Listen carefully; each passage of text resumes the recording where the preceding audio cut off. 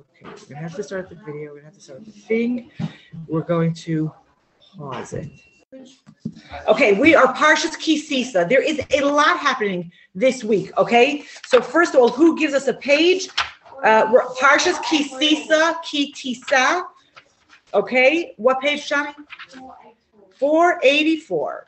Okay, now, if you flip through the beginning pages, you're going to notice something very strange. Try to find the end of the first aliyah.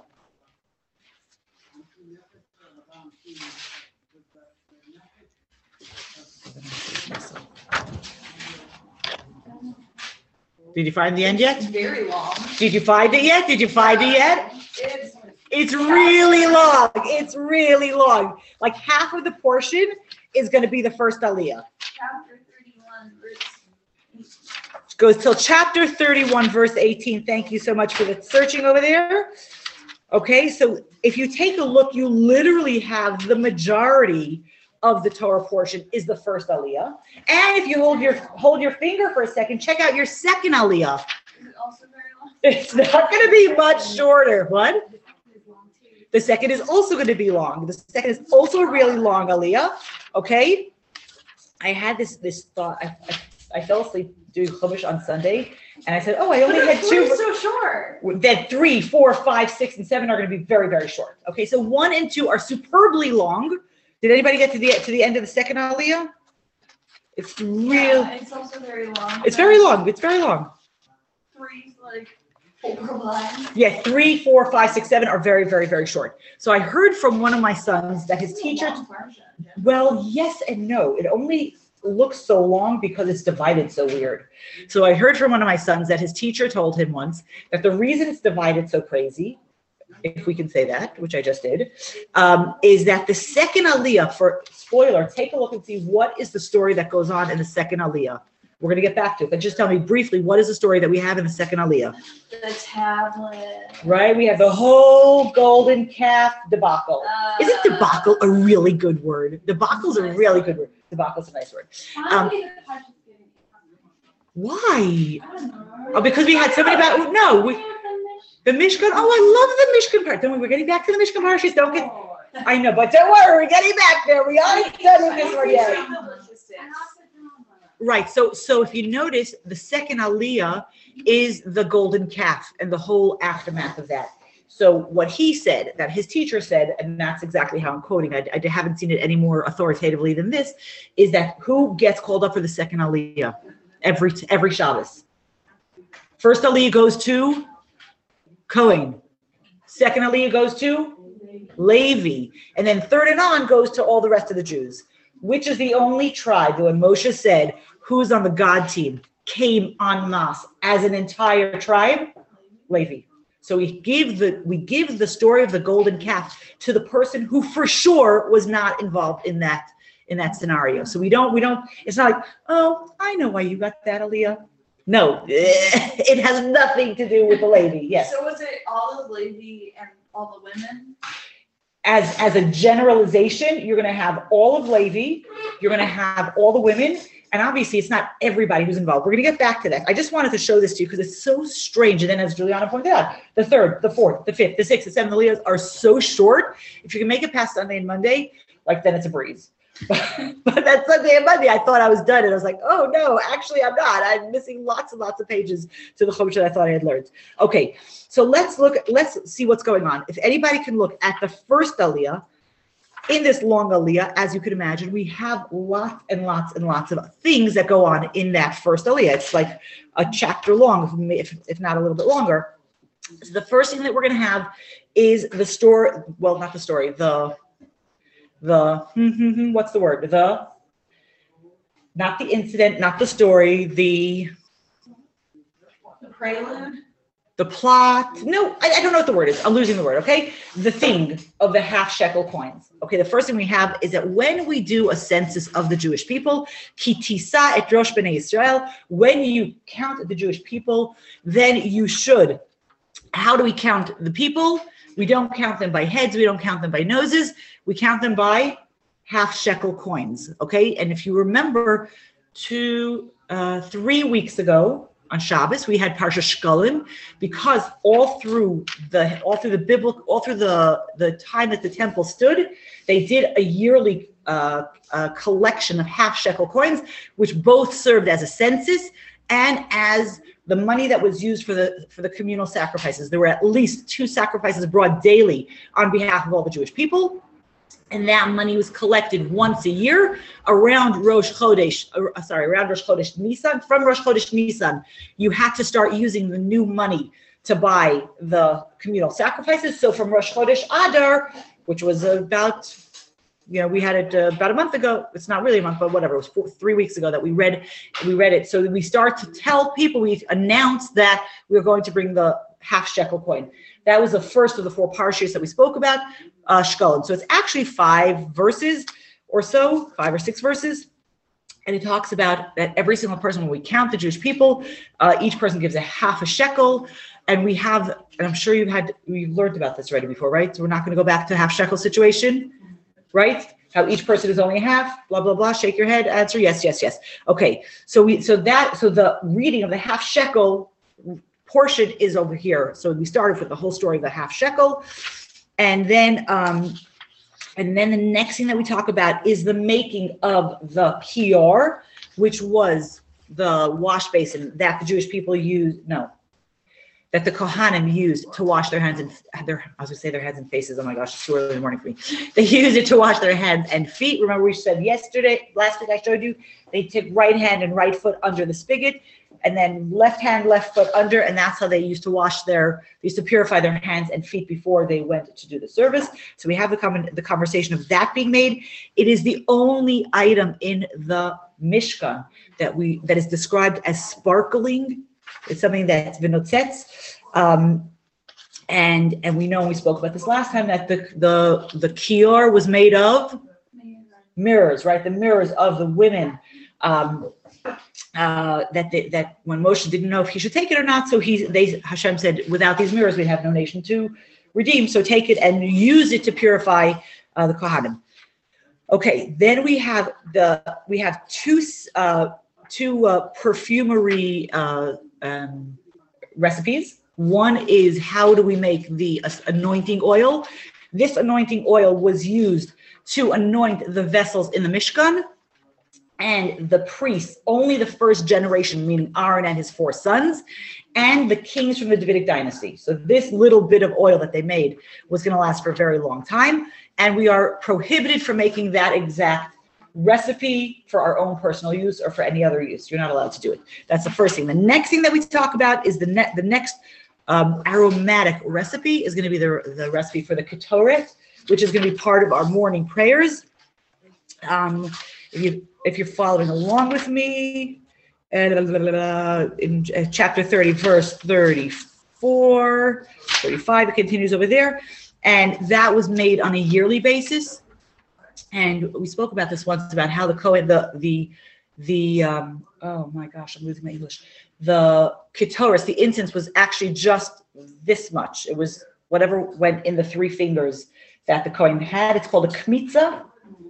Right, and so they used to do this. They used to grab a handful, and over the basin of the thing, they would brush off the edges, and that's what they had. So on Yom Kippur, they had like the end. They brought it more than once, and pretty much that was a yearly thing that they made. And again, there's a prohibition against making it personally. And then we have who are going to be the architects of the Mishkan. Right, because like Shani said, we've been talking about the Mishkan for such a long time, and now we're coming back to the Mishkan. We're just going to mention, by the way, who makes the Mishkan. Who is he's not going to be the architect, because God is the architect. He'll be the head contractor. Is going to be Betzalel, the son of Ori, the son of Hor, from the tribe of Yehuda. Here's an interesting fun fact about Betzalel. Hor was the son of, anybody remember who Hor was the son of? Hor, we're going to have it later on. We had it before, we have it later. And also, Hor is the son of Miriam, Moses' sister. I don't know how you say that. Moses' sister. And Miriam was married to, a little bit of genealogy, who is Miriam married to? Caleb. Kalev ben Yehuda. She's going to be married to Kalev. She's actually about 50 years older than he is.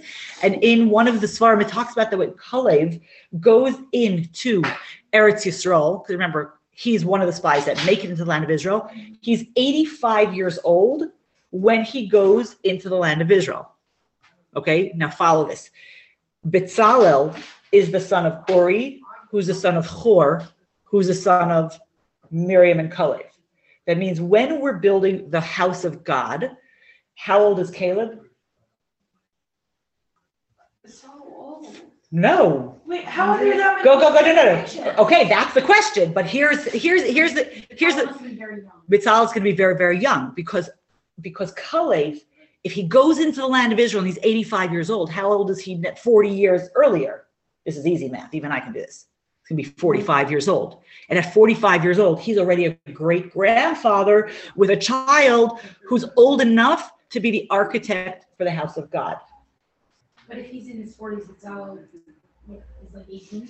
No. According to most commentators, Bezalel is 8 or 9 years old when he's given the job. Of which part? What, 45 and you're a great-grandfather?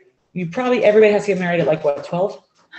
No, I'm saying like I don't know. I'm just saying. I didn't make this up. This is what the Medrash is telling us. Okay, but he's very young. Yeah, so he's the architect, and then we have with him. We also have Oholiav, the son of Achisamach from the tribe of Dan. He's going to come in a couple of what? The other's name is Oholiav. 1 second. So in verse 2, we have Bezalel, the son of Uri, the son of Hur. We're going to meet Hur later on again from the tribe of Yehuda.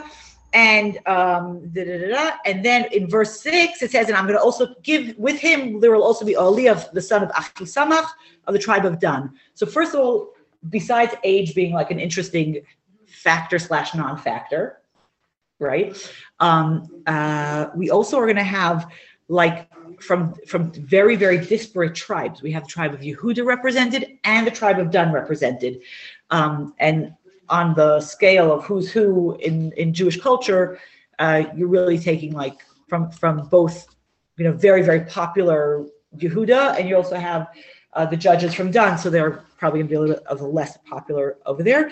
And they're going to be in charge of making everything, and it's going to start listing all the vessels and all the clothing and everything. It's not going into descriptions of it in detail. Again, we're going to have it next week, but and they're going to make everything. They're in charge of everything. And one of the things that we mentioned last time, which I think is an important thing to mention here, is that the Hashem says in verse Gimel and 3. Hashem says, I will fill him with the spirit of God.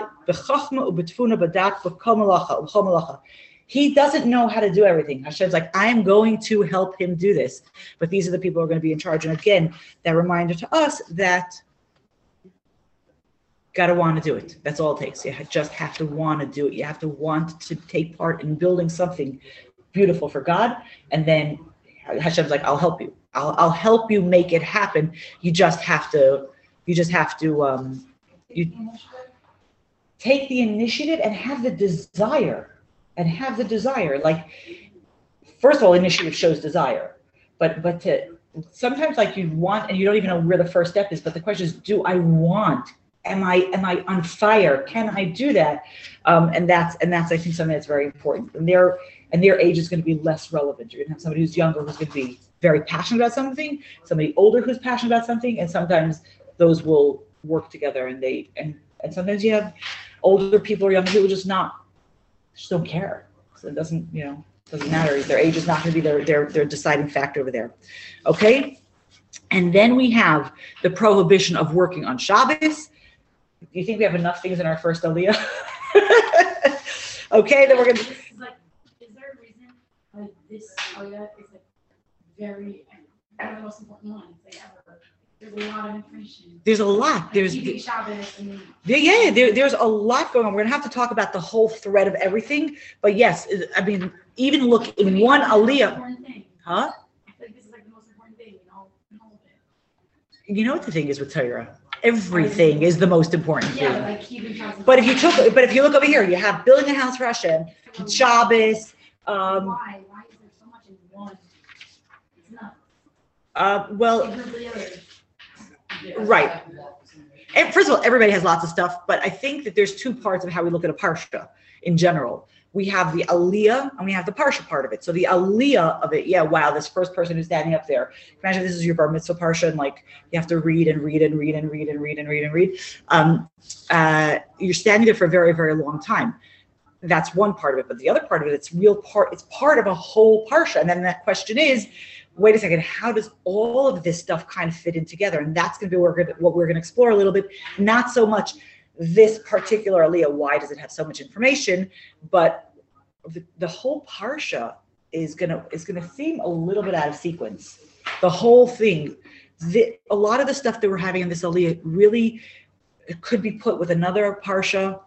You have the end of the Mishkan, Shabbos, all that kind of stuff. Like we started a conversation about the Mishkan 2 weeks. We've been talking about the Mishkan for 2 weeks. Like, why are you holding it here? And then and then the golden calf doesn't really belong here. And then we're going to go into the aftermath. The bigger question of how does the whole Parsha fit together is going to be a big question that I want to look at. Why is it all in one Aliyah? I don't know. I said it. The thesis that my son posed was interesting to me. That's so that we get a Levi to get the next major story. So we have we have the end. We have Shabbos, and now the Aliyah ends. Sheni, okay. And Hashem gives Moshe the 2 tablets, so that means we're back before the Mishkan, right? And he's now giving him the 2 tablets. That's very out of order, also. Okay. And what happens? Chapter 32, which I don't know what it means. I questioned it. I didn't find a good answer. But, we talk about chapter 32 in Tanya. What is the heart of Tanya? It talks about Ahavas Yisrael. What is the chapter 32 of this Parsha, of this whole Chumash? It's going to be the story of the golden calf, which I have my thoughts on it, but it's only 100% my made up thoughts. I don't know if I'll share them with you, but they're totally made up. Okay, let's start reading. Go, Juliana, what happens? Like word for word. Go. Start reading a little bit. Let's get a little bit of the story. People saw that Moshe had delayed in descending the mountain, and the people gathered around Aaron and said to him, "Rise up and make for us gods that will go before us. For this man Moshe has brought us up from the land of Egypt. We do not know what became of him." Okay, pause a second. Who were they looking to replace? Read it again.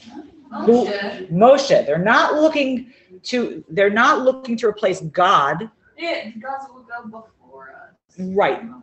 But this Moshe, this man Moshe who goes before us, we don't know where he is. Now I want to say, isn't this a little bit insulting to Aaron? Why? Because Aaron would be the one to replace Moshe? No, they weren't approaching him as an option. Moshe's not here. Moshe's gone. I think it's a little offensive to him. It's his brother. They were doing a lot of dual leadership together. Yeah. Moshe and Aaron, the dynamic duo. Moshe and Aaron went to Pharaoh. Moshe and Aaron not as a leader, he's there as a student. We're gonna meet him later on. But I think even that too. Why would they use Moshe as main student? Why would they consider him? I know, but I'm saying Aaron's closer to everything. Yeah. Aaron's like Moshe and Aaron, it's like it goes together. Peanut butter and jelly, Moshe and Aaron, we're going to Pharaoh, we're doing everything together. So I think that's interesting. They're not looking to replace God, they're looking to replace Moshe. Keep reading, Juliana, and then we're going to move on. God said to them, "Remove the rings of gold that are in the ears of your wives, sons, and daughters, and bring them to me." Okay, what is the clue that we are getting here when he says, get the jewelry from your wives, your sons and daughters, based on what we know? Based on what we know about the women. That they didn't want to comply? Exactly. Aaron's the women are always on the God team. We see it happens all the time. Every time there's a major issue, the women are always on the God team. So Aaron's we need to slow them down. According to the Medrash, the Jews were off by 12 hours. They came to him at night, and Moshe was going to come back in the morning. So Aaron's can we stall this situation? Can we not have this descend into craziness? What have we said? They could have just come to sleep. What have we said about the Jews and time? They're impatient. I mean, not terribly. It's not that we don't understand where their impatience is coming from, but time is going to be our fatal flaw. Do we trust God to do it in his time, not in our time? So yes, they are in fact, according to the Medrash, they're off by 12 hours because Moshe goes up in the evening, and Moshe goes up in the morning, the morning after Revelation, he goes up. And when does the Jewish day start? At night. So they're literally 12 hours off. Aaron's like, we need to solve this. So he's going to try to get the jewelry from the women, Rivka Shir, and then what happens?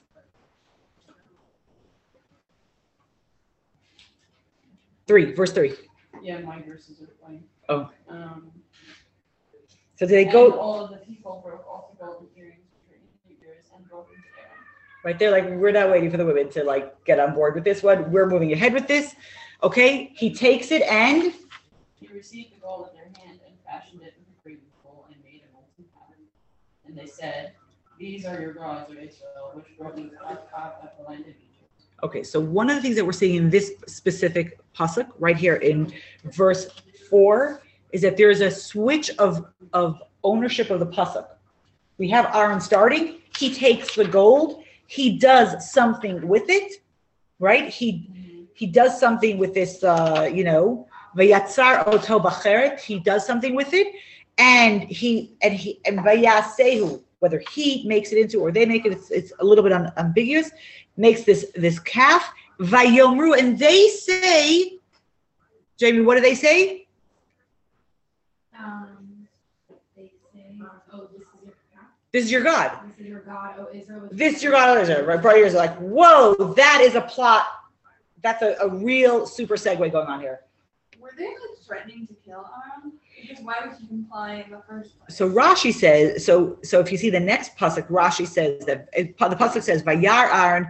Aaron saw and he understood, and he builds an altar, and he says to them, what does he say to them? Shani, what does he say to them? Hey? Aaron saw and built an altar before him. Aaron called out and said, "A festival for Hashem tomorrow." Okay, Aaron's still trying to keep this on track. Tomorrow, we're going to have a festival for Hashem. We're still going to keep this kosher. We're still going to keep this doable. And they get up in the morning, okay? They get up in the morning. They vayalu olot. They bring an ola sacrifice. What's an ola sacrifice? One that's totally burnt and consumed. And then they bring shlamim. A shlamim sacrifice is one that's partially burnt and partially eaten by the owners. And then what happens? Vayeshiv ha'am le'achol. They sit down to eat. V'shastu v'yakumu litzachek. They eat and they drink and they get up for revelry. And that litzachek is usually a key word, and Rashi is going to point it out here, for not good stuff. Right? There is an English word. There is lots and lots of English words. The litzachek over here, Rashi is going to say that they're going to end up having through all those three, thou shalt never ever ever sin, all happen in one shot. So Rashi says, what does Aaron see? Aaron sees that the people came to Aaron and Hor. Moshe went up to the mountain after Sinai. He says, any question you have, bring to Aaron or Hor. That's where we've seen Hor before. And they come and they say, make us a god. And Hor's like, you out of your mind? And the Medrash says they killed Hor. They killed him on the spot. So Aaron's like, okay, we need to come up with another plan. But shouldn't Aaron know enough to be like Hashem would have protected him too? I don't know. Like, why did he?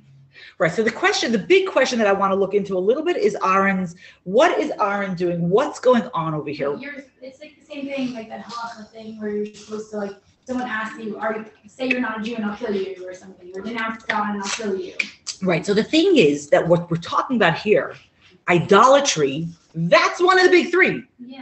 Idolatry, adultery, and murder. Those are the three big ones that you're never ever allowed to. He should have let himself be killed. So then we have to say something else is going on, because when Moshe comes down, first of all, one of my famous quotes in our house, Hashem says to Moshe in verse 7, Lech raid, go down, kishiches amcha, because your nation is sinning. That you took your nation that you took out of Egypt. Well, Hashem says to Moshe, they're sinning. You should go take care of them.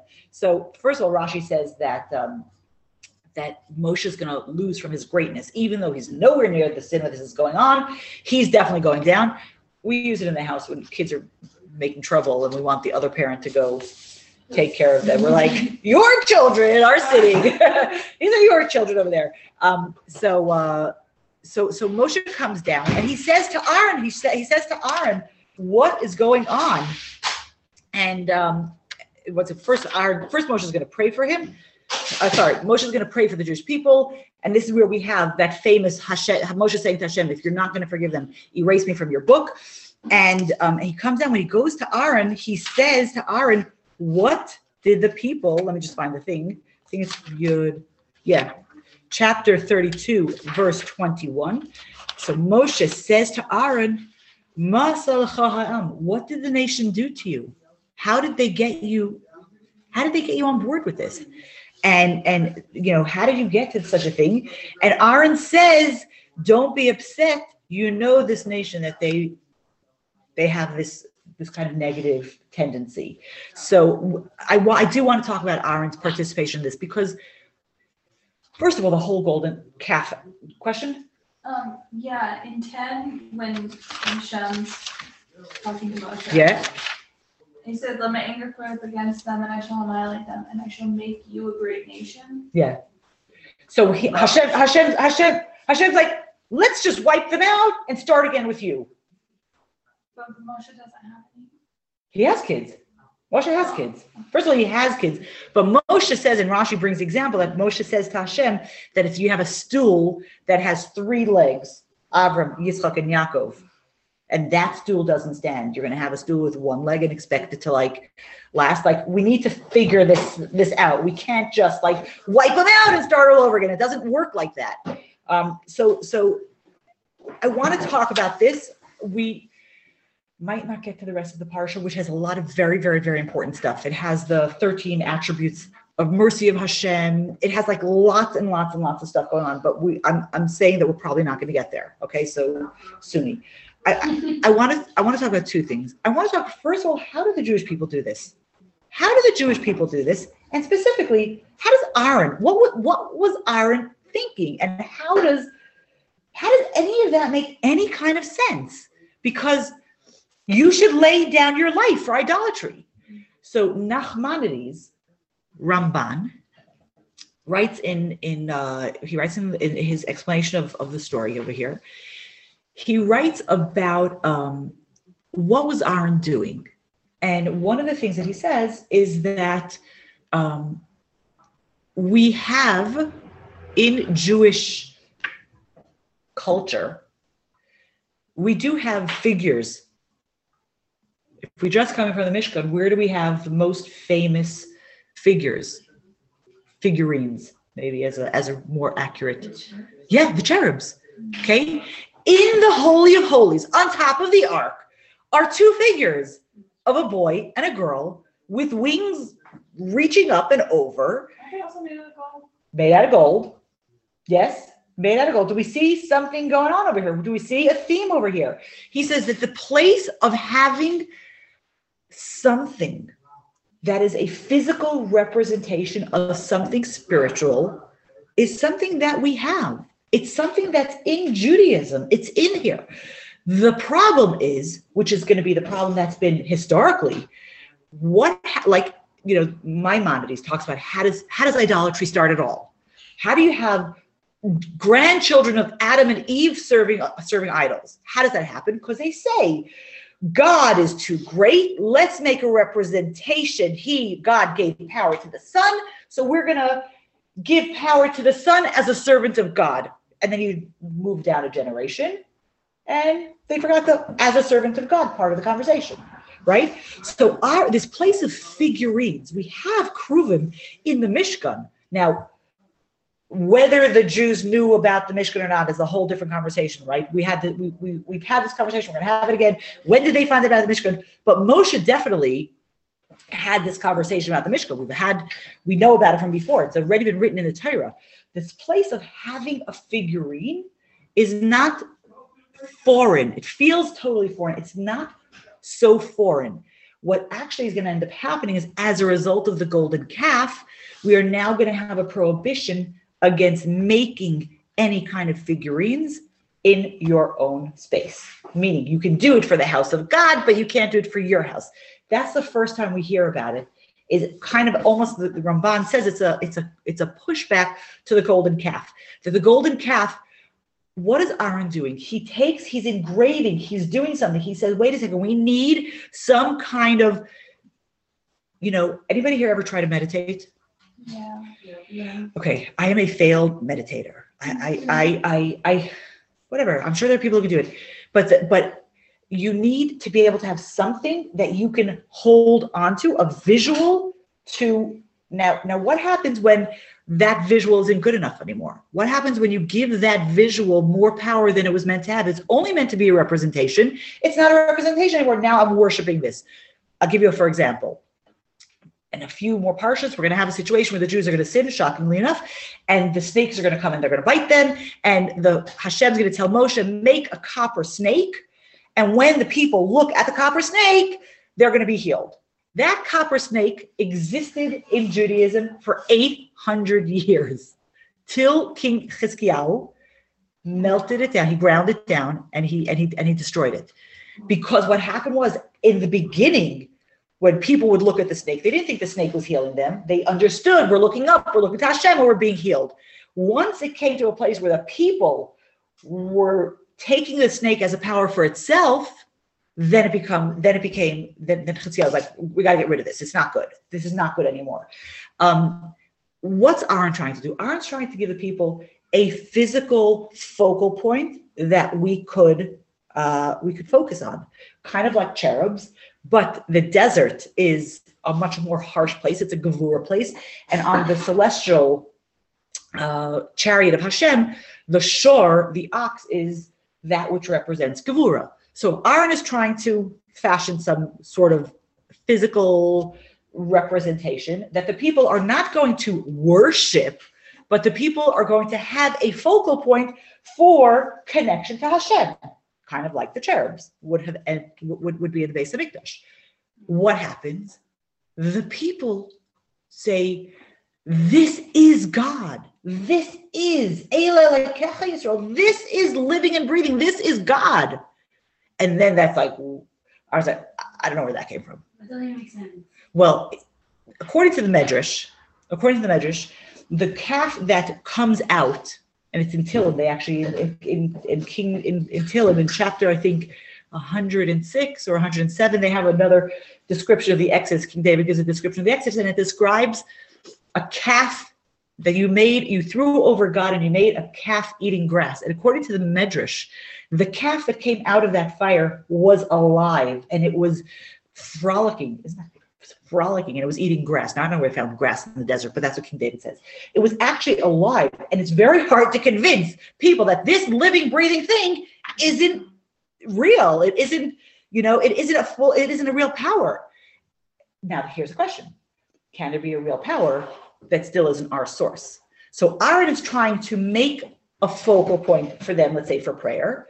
The Medrash gives two examples, or two possible answers for how this thing became alive. One is that the Erev Rav, the people who came out of Egypt with them, what do we know Egypt was known for? For magic, right? They, with their sorcery, they came with those skills, somehow enlivened it. The more, another, I think maybe more bizarre thing is where we have a conversation that there's this person called Micha. The Medrash describes Micha that he was a baby who was, and the Egyptians, in their cruelty, when the Jews didn't have enough of the quota of bricks, they would take babies and put them into the pyramids. And Moshe was horrified, and he saved a child. And this Micha is somebody who he saved. And the Medrash describes that Micha, when he crossed the sea, had various idols on his persona.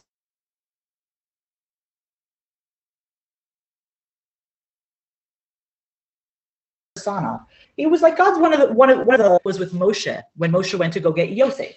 Remember we had this conversation. Yosef's bones are buried. How to get the bones out? We take a papyrus that has God's name and it says Alei Shor. Yosef's symbol is an ox. Throw it into the river. We had this conversation, right? Yeah. And the thing lifts up. Micha reaches over, grabs the thing, pockets it for later use. And when the gold is being melted down, he throws his paper, papyrus, whatever, into the fire. And guess what? Alei Shor, we now have a living, breathing living, breathing thing to deal with, which immediately is going to turn into like a balagan. It's just going to be such a balagan for the people.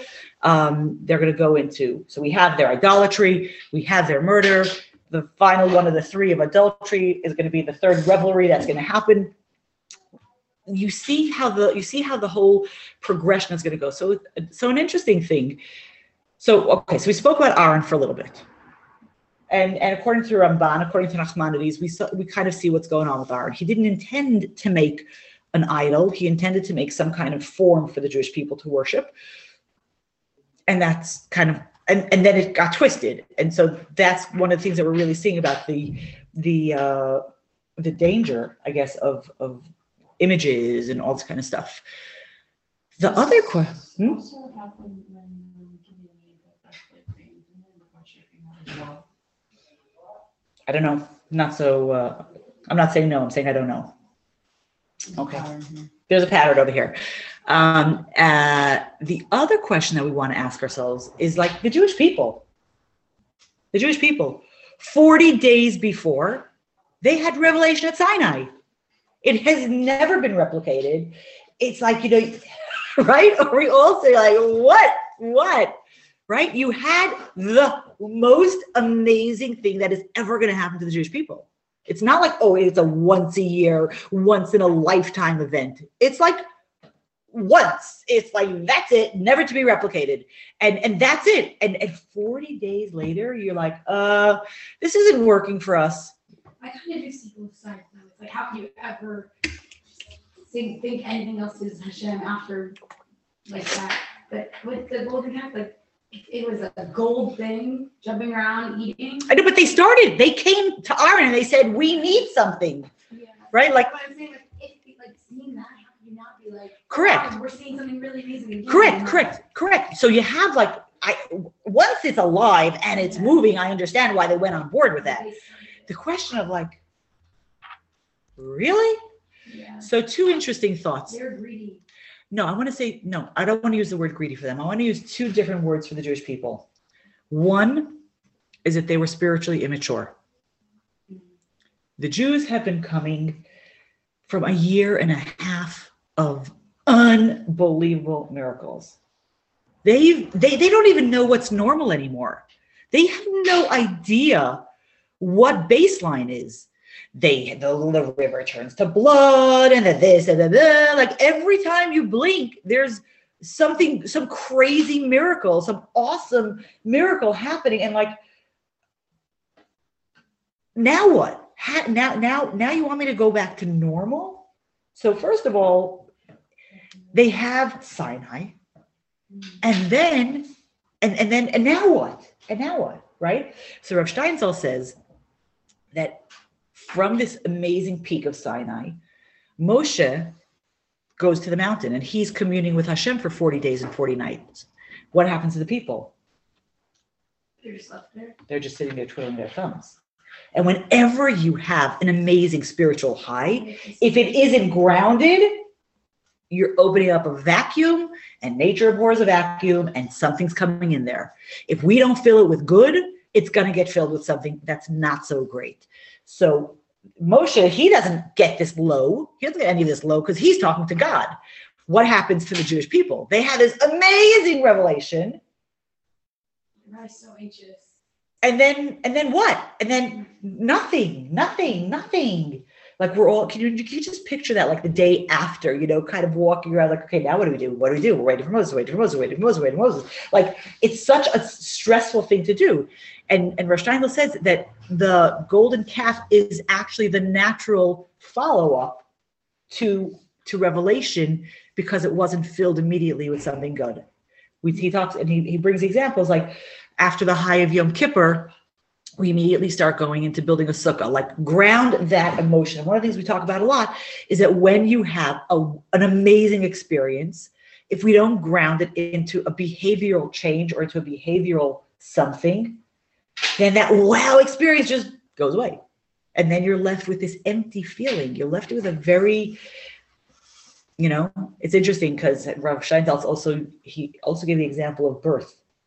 And it says that that one of the things that Hashem controls, the keys for this are in his hands. Hashem controls the keys to birth. So a woman who's pregnant and has the Shekhinah there, in her the whole time. And then when she goes through the whole experience, the energy of delivering and all that kind of thing. And then afterwards, when that's over, there is a tendency to feel like, now what, right? And like the baby blues. And if it isn't taken care of, could really go into something much more serious, to like a real postpartum depression situation. It's coming from the follow-up of a high that isn't going to be treated.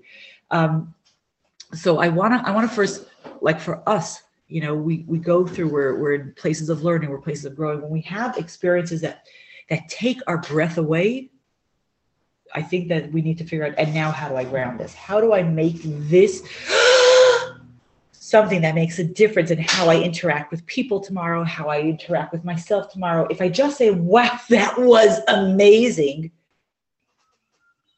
and now what? And now what? So that's pretty much, like, those are a couple of thoughts I wanted to have on this whole golden calf situation.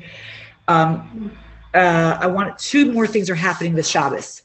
First of all, we're going to be taking out 2 Torah scrolls this week. We are going to be reading Parshas Parsha, which is the reading of the red heifer. Tzigazut. We have the reading of the red heifer this week. It's the 3rd of the 4 special Parshas. And as we're coming closer to Pesach, which we are going to have to talk about, and we're not stressing that at all, but as we come closer to Pesach, in the times of the temple, people, they read Parshas Parsha to say, hey, everybody, you got to go bring a Pesach sacrifice. Do you need to go through a ritual purification process, which is done through the red heifer? So we're going to read about Parshas Parsha this week. The other thing that's going on this week is that it's Shabbos V'Varchim. We're blessing the month of Nisan. I feel like we just were talking about Adar, blessing the month of Adar like 5 minutes ago, but we're going to be blessing the month of Nisan. So I want to give us a bracha that this Shabbos, so much is happening. We have everything that's going on in the Parsha, the stuff that we touched on, the stuff that we didn't get to yet. We also have this conversation of the red heifer, this conversation of purification, of striving for something bigger and more than what we have right now. And it's also, we're blessing the month of Nisan. And one of the things that we talk about Nisan is that it's like, it has 2 nuns and they both represent miracles. It's a very, very miraculous kind of month. And yet it's still Adar. So we know that Adar has the simcha, Nisan has the miracles, so that we should be able to go through whatever kind of purification we want to stretch in our relationship with Hashem. We should do it with simcha, and we should be able to see the miracles that are going to flow and come to us by the place of us taking one step forward from a place of joy, not from a place of nebuch, poor me, but really that Adar joy coming into our para, coming into our place of purification. And then we should be able to see amazing miracles. And I mean, we'll have a reg in my house then. Yeah. I'm going to stop this.